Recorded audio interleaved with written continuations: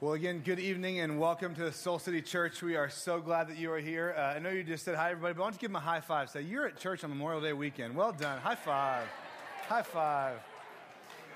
Well, we are glad that you are here tonight. My name is Kurt. I'm the director of Next Steps and Connections here at Soul City. And before we dive in to the message tonight, as we're concluding our Spiritually Practical series, I want to just invite us to take a moment to kind of quiet our hearts a little bit and just kind of focus on what's just been happening in our country this week. If you're like me, you're probably watching the news a little stunned, a little in disbelief, and maybe it was difficult to process what you saw happen in Oklahoma earlier this week. And any time that there's those moments of devastation, whether it's a natural disaster or a family crisis or anything that causes us to wonder maybe where was God, we just always want to pause and let that feeling be real, and also invite and let that invitation come from God to us to increase our faith and to lean into Him a little bit more. And so I would just love to invite you to pray with me for those in Oklahoma that are trying to figure out what to do next, parents that have lost children, or children that have lost parents or lost homes. And also to pray that God would show us how individually and as a church we can be a part of the solution. And also to pray for those friends of ours, the churches that we know in Oklahoma City that are already active and on the ground and helping people down there. So why don't we just pause real quick together and pray together and ask God for those things. God, I'm so grateful that the words that we just sang are more than a song, that they're true. That Jesus, you are the Son of God, that we don't know perhaps what's next. We can be caught by surprise. But God, we can know who goes before us and goes behind us.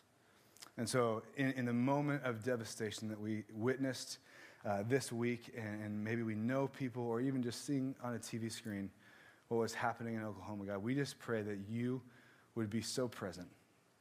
Jesus, thank you that you say, blessed are those who mourn, for they will be comforted. God, we ask that you would be the comforter.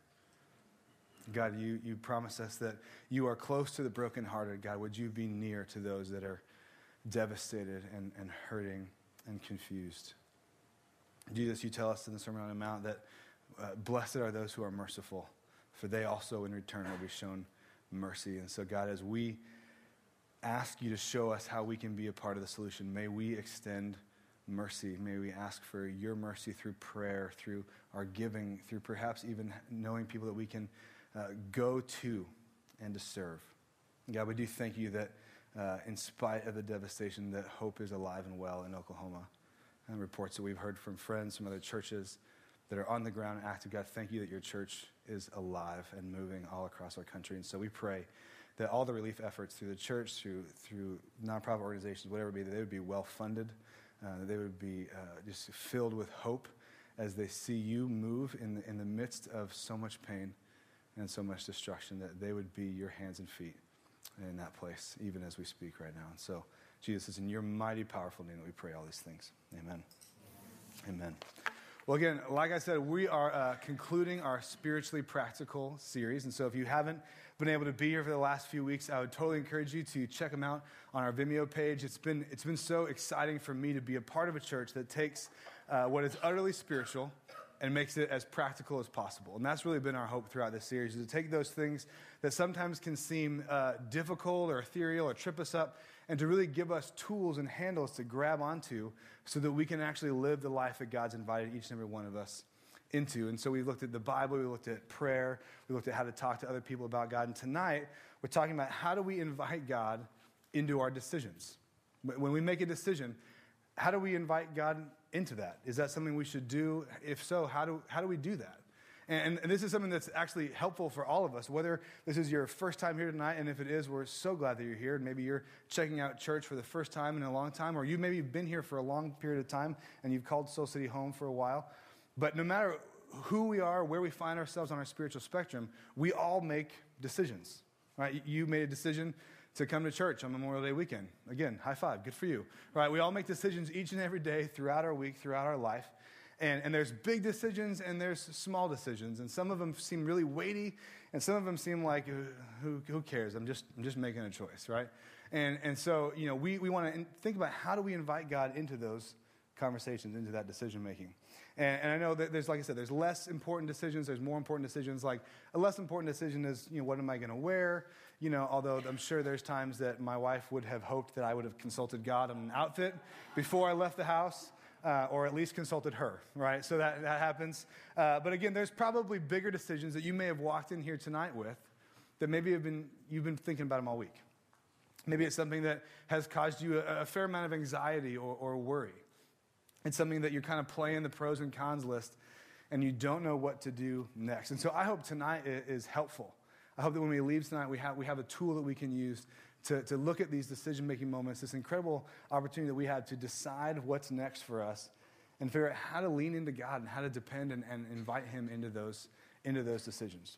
But even to begin talking about that in the first place has an assumption attached to it. And I want to just address that, because anytime we talk about something that has this underlying assumption, if we don't address it, we can sometimes gloss over it and miss some power that's buried in there.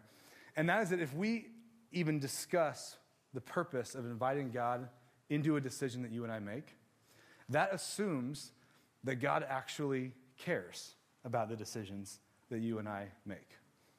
And I don't know if you've ever thought about that. You could be a Christ follower for a long period of time, or again, very new to this whole church thing, or just checking out God, but you might have that question of does it even matter? Does it even matter what I choose? Isn't it all going to work out at the end anyways? Or, in a deeper level, does God even care if I go out on that date or pursue this job or make that choice in school over a major or career choice path or whatever? Does that even matter? And so, again, I want to just voice that, because sometimes we can miss the fact that the God of the universe actually is intimately concerned with the intimate details of your life and of mine. And that's a pretty powerful thing. It's a pretty weighty thing. And so as we look at a story tonight in the scriptures, I hope that not only we see that God cares about our decisions, but that we can learn how to make a great decision. There was a time in college when I made a poor decision. And you might be sitting here tonight going, yeah, college, the paraphrase of college is the time for poor decisions. But I made a decision in college. I was kind of, it was finals time. I think it was sophomore year. And we're stuck inside. We're studying. We're getting focused. And a couple of my buddies, their finals ended a little earlier than mine. And so we were kind of just getting a little stir crazy. Let's just take a break. We'll get a brain break. We'll just go out. We'll have some fun. We'll blow off some steam. And then we'll come back and we'll study and finish out finals and be done. And so we decided to drive down to the local Krispy Kreme donut store and see how many donuts we could eat in a half an hour. So there's about 4 or 5 of us that went. So we went down there, and so we're all, timing ourselves, ready, set, go. And I ate 19 Krispy Kreme donuts in 30 minutes and lost. I didn't win. Somebody ate more than me, so I didn't even get the pride of being the winner. And as you can imagine, as the story went, we all got very, very sick, especially the guy that won, because he ate 36 donuts, which, if you're counting 3 dozen in 30 minutes, that's more than a donut a minute. Kids, don't try this at home. So as you can imagine, we all got very, very sick. And I actually was so sick that I couldn't get out of bed, and I missed the final I had the next morning, which was a math final.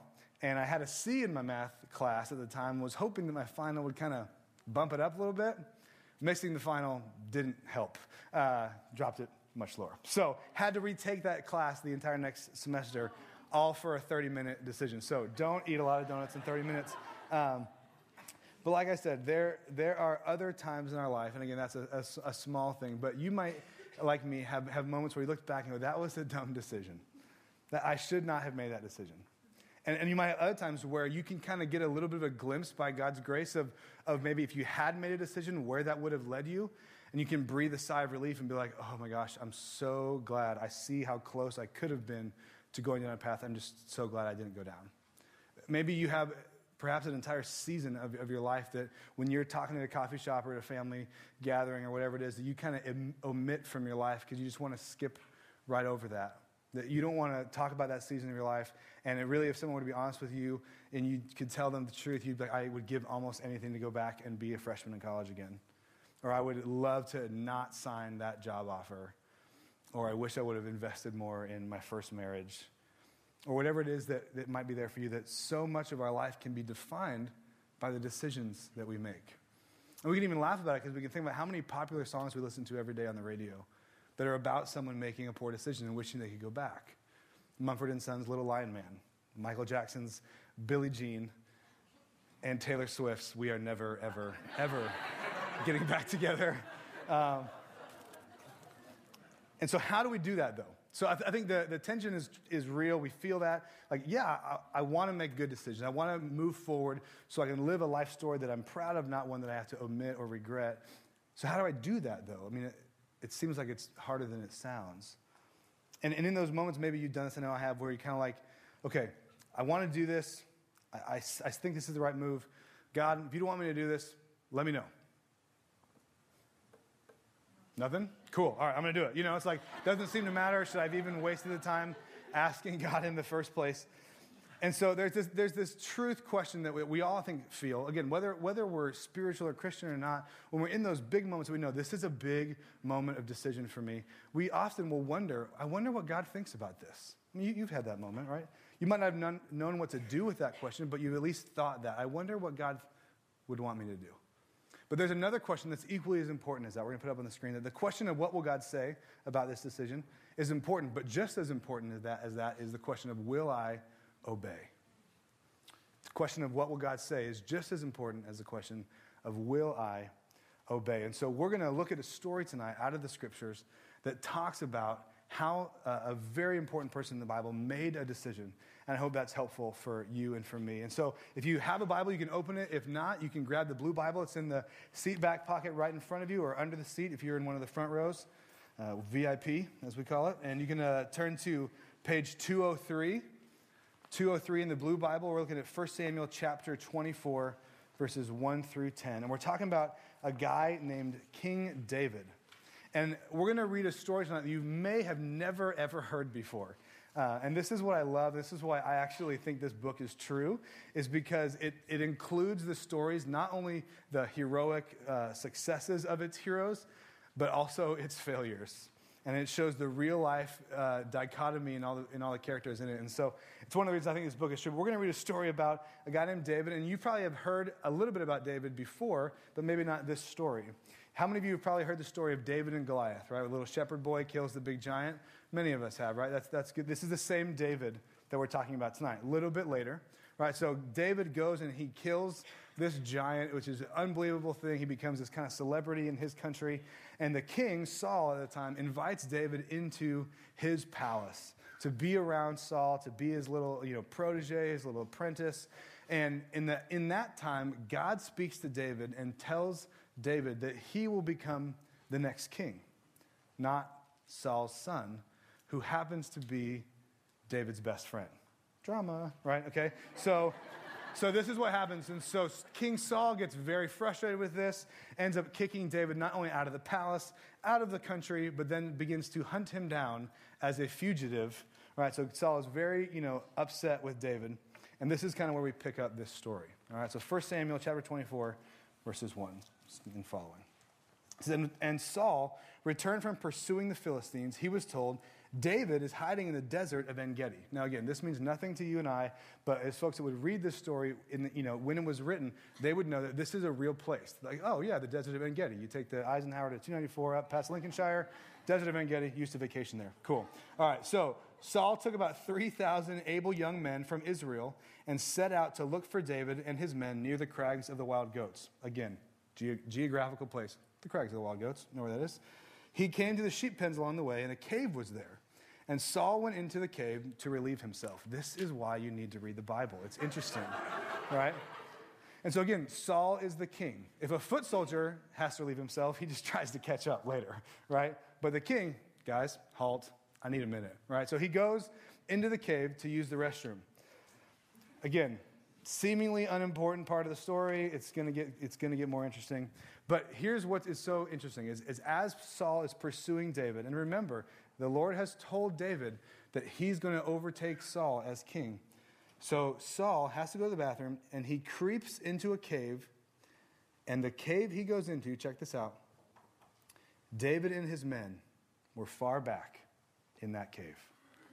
And so again, this is one of those like spiritually superstitious moments, right? It seems like this is what we might call an open door, right? The stars have aligned. Spiritual folks might say it was a God thing, right? Like this just happened. Like imagine this scenario. Like Saul goes into this cave, robe, crown, scepter, whatever he's carrying, and then out of that cave comes David, same robe, same crown. It's like a Disney movie, right? Like, it's just like perfect. And so David and his men are already back in that cave. David's men say to him, "This is the day the Lord spoke of when he said to you, 'I will give your enemy into your hands for you to deal with as you wish.' So David crept up unnoticed and cut off a corner of Saul's robe." And so again, Saul is vulnerable. And David's men are already in the cave. Their eyes have adjusted. And it seems like this is an opportunity for David to begin to take control of his destiny, to begin to put into motion what God told him would happen. Doesn't it seem like it's obvious what David would do? If we were in that situation, if you or I were in that situation, wouldn't it feel obvious to me what the next step is? And the answer is yes. And even David's men seem to think so, right? And as David is creeping up in the dark, something begins to happen in his mind, right? Something begins to push on his heart a little bit where he goes, maybe this isn't the right thing. And keep reading. Again, he cuts off a corner of Saul's robe, and afterwards David was conscience-stricken for having cut off a corner of his robe. He said to his men, "The Lord forbid it that I should do such a thing to my master, the Lord's anointed, or lay my hand on him. For he is the anointed of the Lord." There's that phrase again. With these words, David sharply rebuked his men and did not allow them to attack Saul. And Saul left the cave and went on his way. And then David goes one step further. Then David went out to the cave and called out to Saul, "My lord the king." When Saul looked behind him, David bowed before Saul. Right? He laid prostrate with his face down on the ground, a sign of honor. And he said to Saul, "Why do you listen when men say to you, 'David is bent on harming you'? This day you have seen with your own eyes how the Lord delivered you into my hands in the cave. Some urged me to kill you, but I spared you. I said, 'I will not lay my hand on my Lord, because he is the Lord's anointed.'" So he says these things to Saul, and he says these things to his men. As he's creeping up, and his men have encouraged him, "Hey, this is the moment, man. Seize your opportunity. You should do this. It's clear. It's obviously a God thing. Just go kill him." David begins to realize that he thinks that he can predict the future. He thinks that if he kills the king, that's going to guarantee that David becomes king. When actually what's true is that the only thing that it guarantees is that David becomes the guy that killed the king. But just like David, you and I can be really great sales pitches to ourselves about a bad idea. Isn't that true? You're a master at selling yourself on an idea that you think is great, even though you might not be really sure. And you can surround yourself with all the right reasons and all the right people to convince yourself and to give yourself all the ammo that you need to say, this is the right thing. And so David is creeping up towards Saul, and he gets conscience-stricken because he realizes, where did my men hear that idea? Like, they think it's a really good idea. They're telling me I should do this. But where did they hear that? They probably heard that from me, that I told them that the Lord told me that I was going to be king. So I told them, they now tell me, I think it's a good idea, but it was really my idea to begin with. That's called circular logic. I've used that on my boss before. That doesn't work well. Like he's having this moment, right, where he's creeping up and he realizes that what he thinks he's about to do isn't a good idea. Because what happens is David knows that simultaneously two things are true at the exact same time that seem to contradict each other. He knew that God had promised him that he was going to one day be king. He was going to overtake Saul and become king. But he also knew that God commanded him not to touch the king. So these two things seem to be in conflict. It's like, but God, it makes so much sense, right? Instead of having a war where thousands of people, fight and people die and, kids lose their fathers, in this situation, like, just one guy dies and everything's fine. It's so much better, God. Why don't we just do it this way, right? But David decides to do the hard right thing instead of the easy thing. and to wait and to trust God with the outcome. And I think when we're in decision-making moments, when I'm in a decision-making moment, that's a powerful, powerful story that 3,500 years after it was written, it seems really relevant to my life. How many times am I trying to replace what God has put in place? How many times am I trying to work around what God has done already in my life? How many times am I wanting a personal exception for what God has clearly said is right and wrong? And so David gets conscience-stricken. And then he goes out and he tells Saul, which was a pretty courageous move. Like, look, I'm not here to harm you. I'm not hunting you down. I'm not what other people say I am. And it's pretty powerful that this story can play into your life and into mine. Because there's a way that we can look at how David, not just what the decision that David made, but how David made this decision. And so to do that, there's a card in your seat back pocket. It looks just like this. If you wouldn't mind grabbing that and taking it out, we're going to walk through this together. But this idea of how do we make a decision, that decision that you're thinking about, the decision that maybe you've been worried about, like I said, throughout this week or came up unexpectedly. You're comfortable in your job, you like where you are, but then a buddy calls you and they're doing a startup company or something new, and it sounds really interesting and you might want to be a part of it, it might be a better fit for you, but it's going to mean moving or taking your kids out of the school or church that they love and kind of starting over. What do you do? Things are going along great in a relationship, everything's moving along, but then your friend or your mom or whoever it is you get relationship advice from, comes up to you and says, hey, did you hear that he's, this? You're like, oh, I didn't know that. And now you have a decision to make. Now you're kind of in this dilemma. Or you're walking through, a relationship with someone that maybe was on the rocks, and they come and they try to mend it with you, but you're still hurt. You're still holding on to something. But you want to make things better, but you don't know how. What does God say about that? What decision should we make in that moment? And so there's a couple questions on this card that I think are really helpful that we get from this passage. And the first is, what does God say? Right? And again, David knew that there were these two things that were simultaneously true.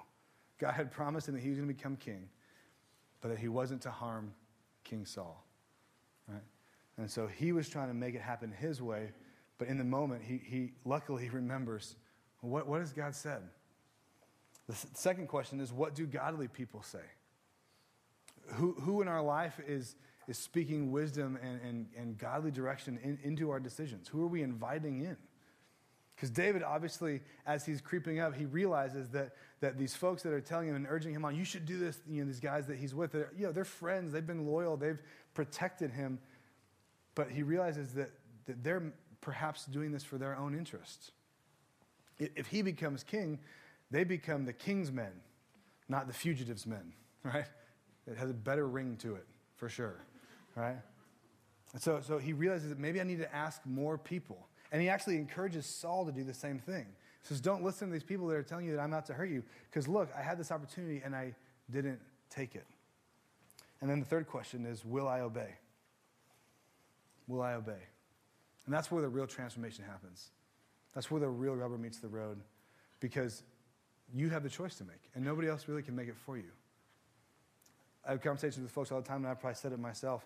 I wish I didn't have to make this decision. I wish God would just solve this for me. Right? You've probably had an experience like that. And yet God has given us the privilege and the heavy responsibility to make decisions about our life, to make decisions about our future.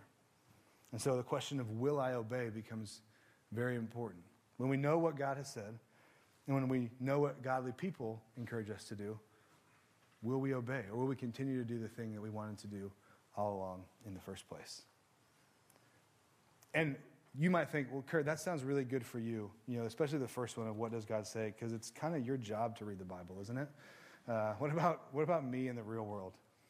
And I appreciate that, but let me give you an encouraging piece of advice. You probably know more about what God thinks than you think you do. I'll say that again. You probably know more about what God thinks than you even think you do. I love how Pastor Jarrett mentioned this in the first week of the series, that so much of our culture and our life and what we naturally think is right and wrong is based on what this book says.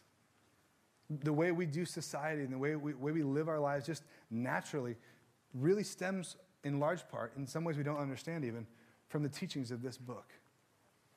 And so you actually probably know more about God than you think you do. And we live in a time when what God's perspective is on almost any decision you could possibly make is more accessible to you than at any other time in history. We have Bible searching apps on our phones with you at all times if you want it, right?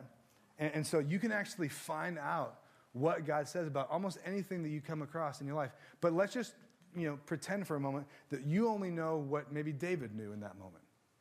Right? And so, again, David's living out the story that we now read. It's, page 203. It's pretty early on in the scriptures.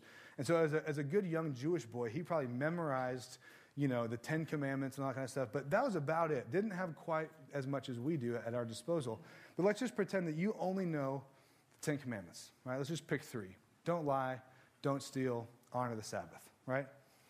So when that question comes up at work this week, and that contract slides across your desk, there's a lot of dollar signs attached to it. But you could ask yourself the question, is this deal honest? Is this deal telling the whole truth, or are we hiding some assets, or are we hiding something over here, or are we trying to take advantage of this other party in this contract? Or are we essentially trying to steal from them? In a relationship, whether it's with a partner or a boyfriend, girlfriend, spouse, whatever it is, am I being honest with this person in my life? Am I sharing the truth about myself, or am I making myself look better than I actually am? Am I hiding things that I know, might lead to conflict or might cause someone to ask harder questions that I really don't want to answer right now? Am I trying to take something from this person that they're not really willing to give, either relationally, emotionally, or sexually? When that extra project comes up at work, right, and you know that you can make more money or it'd be good for the company, but you think about your family, and instead of working the rest of the weekend, right, or being on your phone the whole time during dinner because this project is really important, what if all you knew was that God said it's actually good for you to rest? That God actually commands us to take a day off each week, to laugh and to play with your kids, to take your spouse or partner out on a date and to dream and to flirt and to just enjoy life together, and that God says play is actually good for your soul. If we just knew that, wouldn't that affect quite a number of our decisions? And that's just 3, right? You actually know much more about what God's perspective is than you think you do. And there's some things that are unclear in the scriptures, that's for sure. And there's a lot of things that are incredibly clear that we can find out. And so if you don't know, God, I got a question about finances, what should I do? Download YouVersion and search money. It'll show all the passages about money in the Bible. He asked me to move in with him, what should I do? Download, the passages in the Bible about sex, about relationships. God, my dad called me again, and our relationship is way on the rocks, is putting it lightly. What should I do? Search the version, search YouVersion for the verses about forgiveness. We have access to what God's perspective is on all these things. And the second one is what do godly people say? Like I said, who in your life could you invite into those conversations? Who are some godly people, 2 or 3 people that I should take them out to coffee. I should tell them about this decision that I'm trying to make, and I should ask them for their perspective on it and say, I probably have blind spots. I can't see them because of blind spots. That's kind of in the name, right? But I would love you to kind of shed your light and perspective. What do you see in me? What do you see in me in this decision? Am I something that I'm missing? Am I something that I'm not paying attention to? Help me be honest with myself. And then encourage me to do this third thing, to obey, to take a step of faith, to honor God in my decision. Katie and I were going through a big decision process about 3.5 years ago.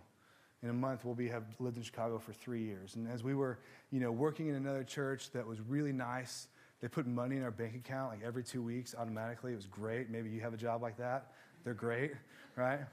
And we felt this nudge, right? We felt this nudge to move, to quit our job and to sell our house and move to Chicago to be a part of this idea called Soul City Church. And there it wasn't just no promise of a job. There was a promise of no job because there was like 20 of us in the living room at the time. And we asked people these questions. God, what do you tell us about the church in your word? What do you say in the scriptures about helping people find you? And the Bible is incredibly clear that God wants those that are far from him brought close and brought home.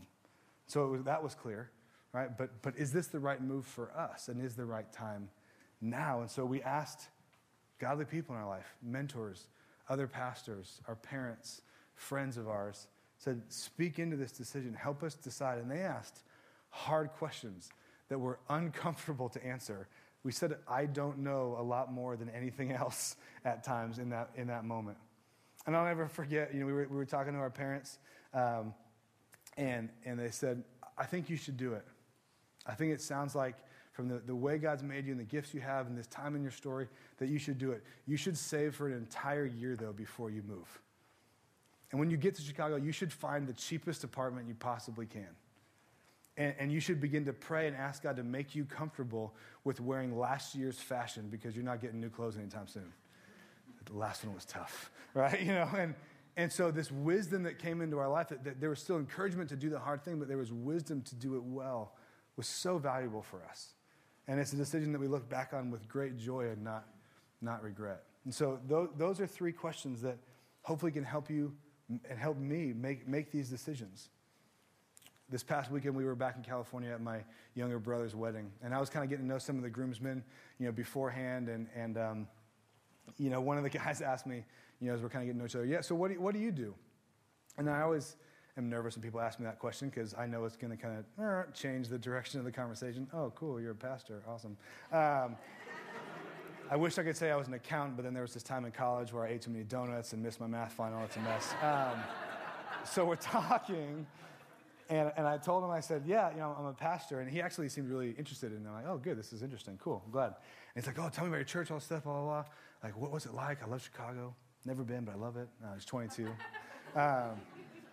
Very excited. And I'm telling him about this message that I'm giving now, but I hadn't given yet. And so I said, yeah, next weekend I'm teaching on decision making.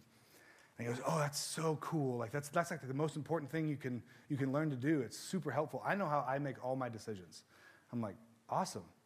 You're 22? Great.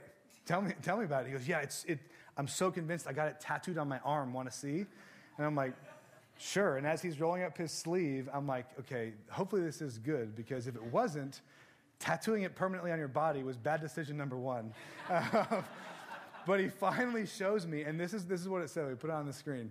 It said, a person who is filled with God's word will begin to instinctively do God's will. That's good for 22. That's good for 42, right? And I was literally stunned. And I was like, wow, like someone told you that young. You're lucky. You're lucky.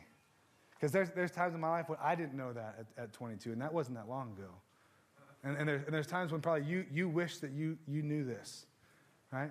And so again, don't feel bad for all the things you don't know when you ask that first question. Start with where you are. And let God invite you in deeper. Let God increase your desire to find out more of what he says. Let God increase your desire to invite other godly people into your decisions and into your life to help shape the direction of your future. And invite God to increase your faith and your courage to obey when you know this is the next thing you should do. Sometimes we need a nudge to wait. We need to obey by just holding and not doing what we think we should, not doing what we want to do and wait for what God is going to do. And other times, we need to obey by activating and moving and doing what God has clearly said, but if we're honest, we're afraid or we're confused or we're just waiting. We're just holding.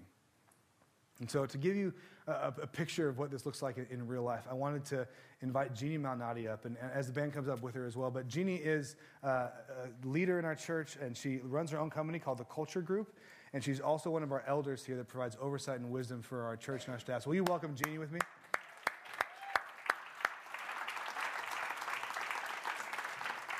And I'm very excited that you're up here, and thank you for taking time. You obviously have had, in our conversations, you've shared that you've had a pretty big couple years of big decisions. And sometimes we can think that decision-making just comes easy for other people and not for us. But I would love for you to share with them, like, what are some big decisions that you've made this year and that was maybe difficult? I mean, you had to kind of think through some of those big decisions. Yeah. Thanks. Hi, everybody. Yeah, the last 2 years have been time of a lot of different decisions that we made, big decisions in my husband's and my life. And one was we have lived in the suburbs for 32 years. Our kids grew up there, went to high school, and clearly felt God saying, we want you to move to the city. Sell your house, sell our house, sell everything in it. We moved to the West Loop. That meant changing churches. It meant meeting all new friends. Even though we still have connections, that was a big decision. But we clearly felt led by God. The one I wanted to talk about was, along with that, I felt God saying it's time for me something new. And I'm a psychotherapist, and I had a practice in the suburbs with teens and moms and women in transition, and I was kind of done with that. It was I just felt it was time to move on, and I had people say, gosh, great, you're moving to the city. You can, go out to lunch all the time, and your daughters are down there. You can, go have manis and petties with them, and our grandkids live 3 blocks away. I can be a grandma, and I thought that's pretty fun. We can travel. Yet, talking about how I made decisions, one of the things for me is to get quiet. And I kind of call it the 3 C's. I have a couch, and I light a candle, and I have conversations.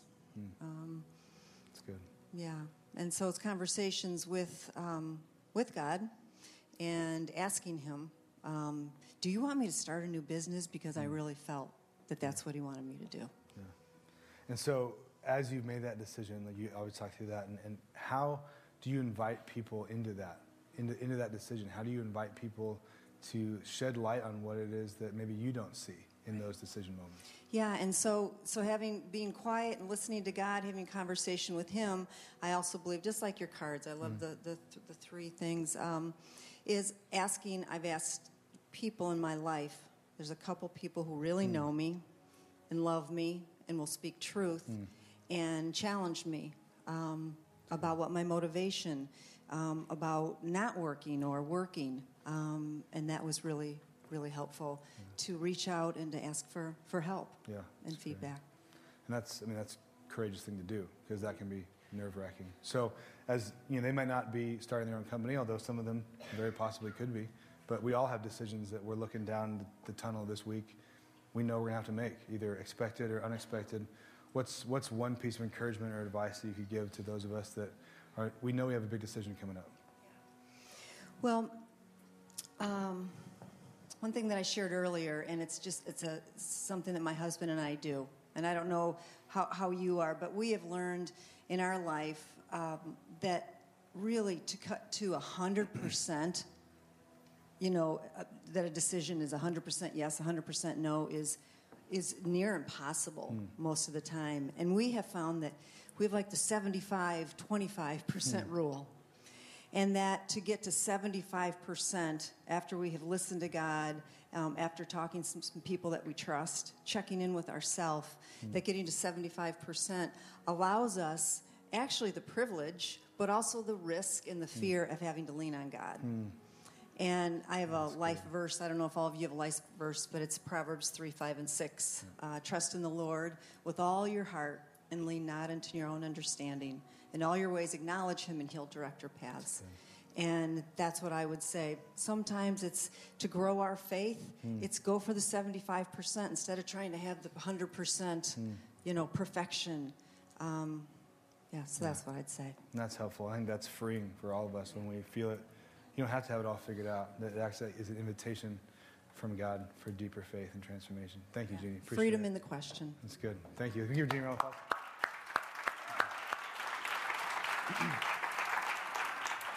And so we want to, as we close out, we want to give you an opportunity to do just that. So when you grab that card and grab a pen, I'm going to invite you to take a little bit of a risk. The top line of that card, it says, "My decision." And I want to encourage you and invite you to actually write down the decision that you know you need to make or that you've been thinking about, maybe that's been bothering you or weighing heavy on you. Again, whether it's a relationship decision, a career or financial decision, a decision about forgiveness or how to move forward in a relationship. Whatever it might be that you've been thinking about perhaps for the last 25, 30 minutes, I want you to write it down. I want you to actually write it out. This is the decision that I'm struggling with. This is a decision that I know I need to make.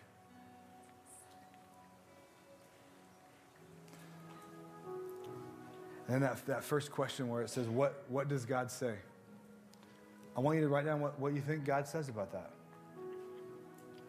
And you may not know, and that's okay. Remember, start where you're at. So anything that you know about God or that you've heard either here at church or in a small group or reading the Bible that you've maybe heard that's what God thinks about that area of your life, that decision. Or if you have a question, I don't know what does God say about this? To write that down and so that this week you can go search and find out what that is. You can invite God into that decision.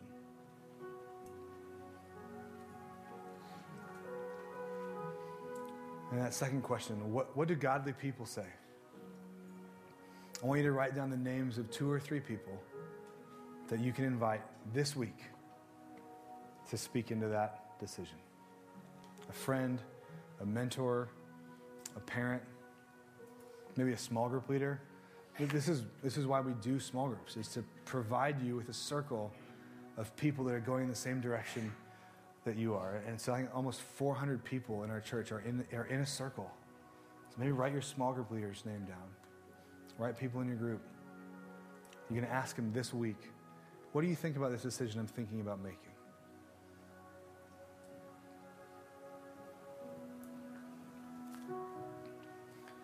And then that third question of will I obey? Don't just write down yes because you're in church, okay? And don't write down no either. But what I want you to do is write down the resistance that you feel. We all feel it. And that may never go away. That's the 25% that maybe Jeannie was talking about. God, I'm afraid. God, this is going to cost me that relationship. If I say no to him, maybe he'll say no to me. God, I don't know what's around the corner, and so I'm scared. Write down your resistance to obedience. And I encourage you to pray through that this week, to actually bring that to God, because that doesn't scare him. But that's what we do when that allows us to receive that invitation from God to lean into greater dependence in our decisions. And so I hope that gives you a start, even tonight. And I liked what Pastor Jared did a few weeks ago when we talked about prayer, and he made his card double-sided so you could do it again at home this week. And so I stole that idea. All right, so the card is 2-sided. So you got to start tonight. But the reality is that you and I are going to face another decision this week. Maybe expected, maybe unexpected. And that you'll have a tool you can take with you to be able to process through these questions again and say, God, what do you say about this? What do godly people say about this? And then, God, help me take a step of obedience. And as we wrap up, we're going to pray and sing together. But before we do that, I wanted to read a verse over you that hopefully is a sense of encouragement. And the first line is on the top of that card. And it's out of Colossians 3:23. And it says, whatever you do,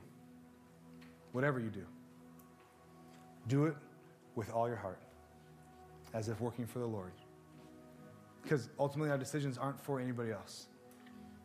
They're not for the people we're trying to impress. They're not just for our family. They're not just for the person that we're spending our time with.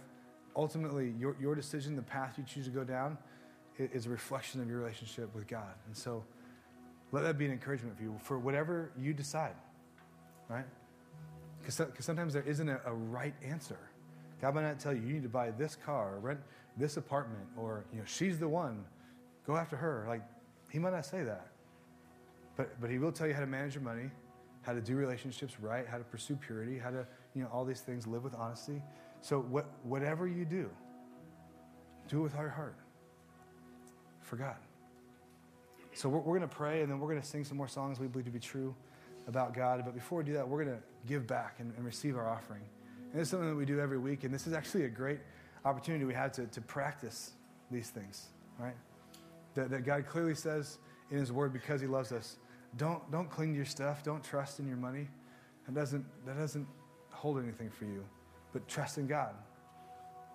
And we could give time for you to go down the row and ask people in your row, and you'd probably hear great stories of people that received incredible joy when they were generous. You might have a story like that.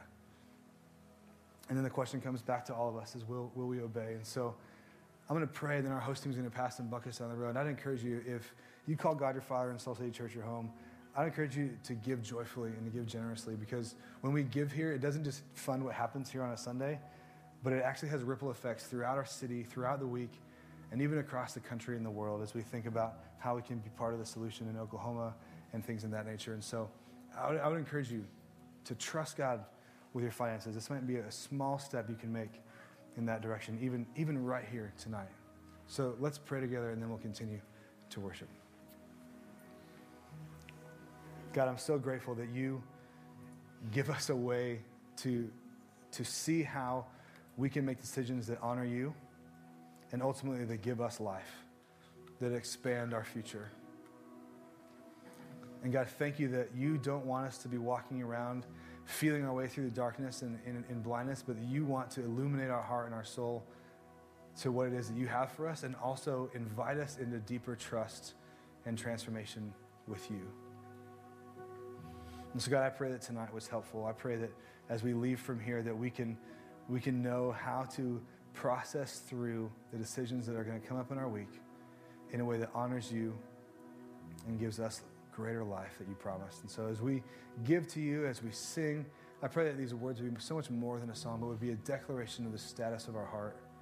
God, that we would want to stand for you. We would want to live our lives focused on you, trusting that your love never fails us. And so, God, receive our gifts and receive our song.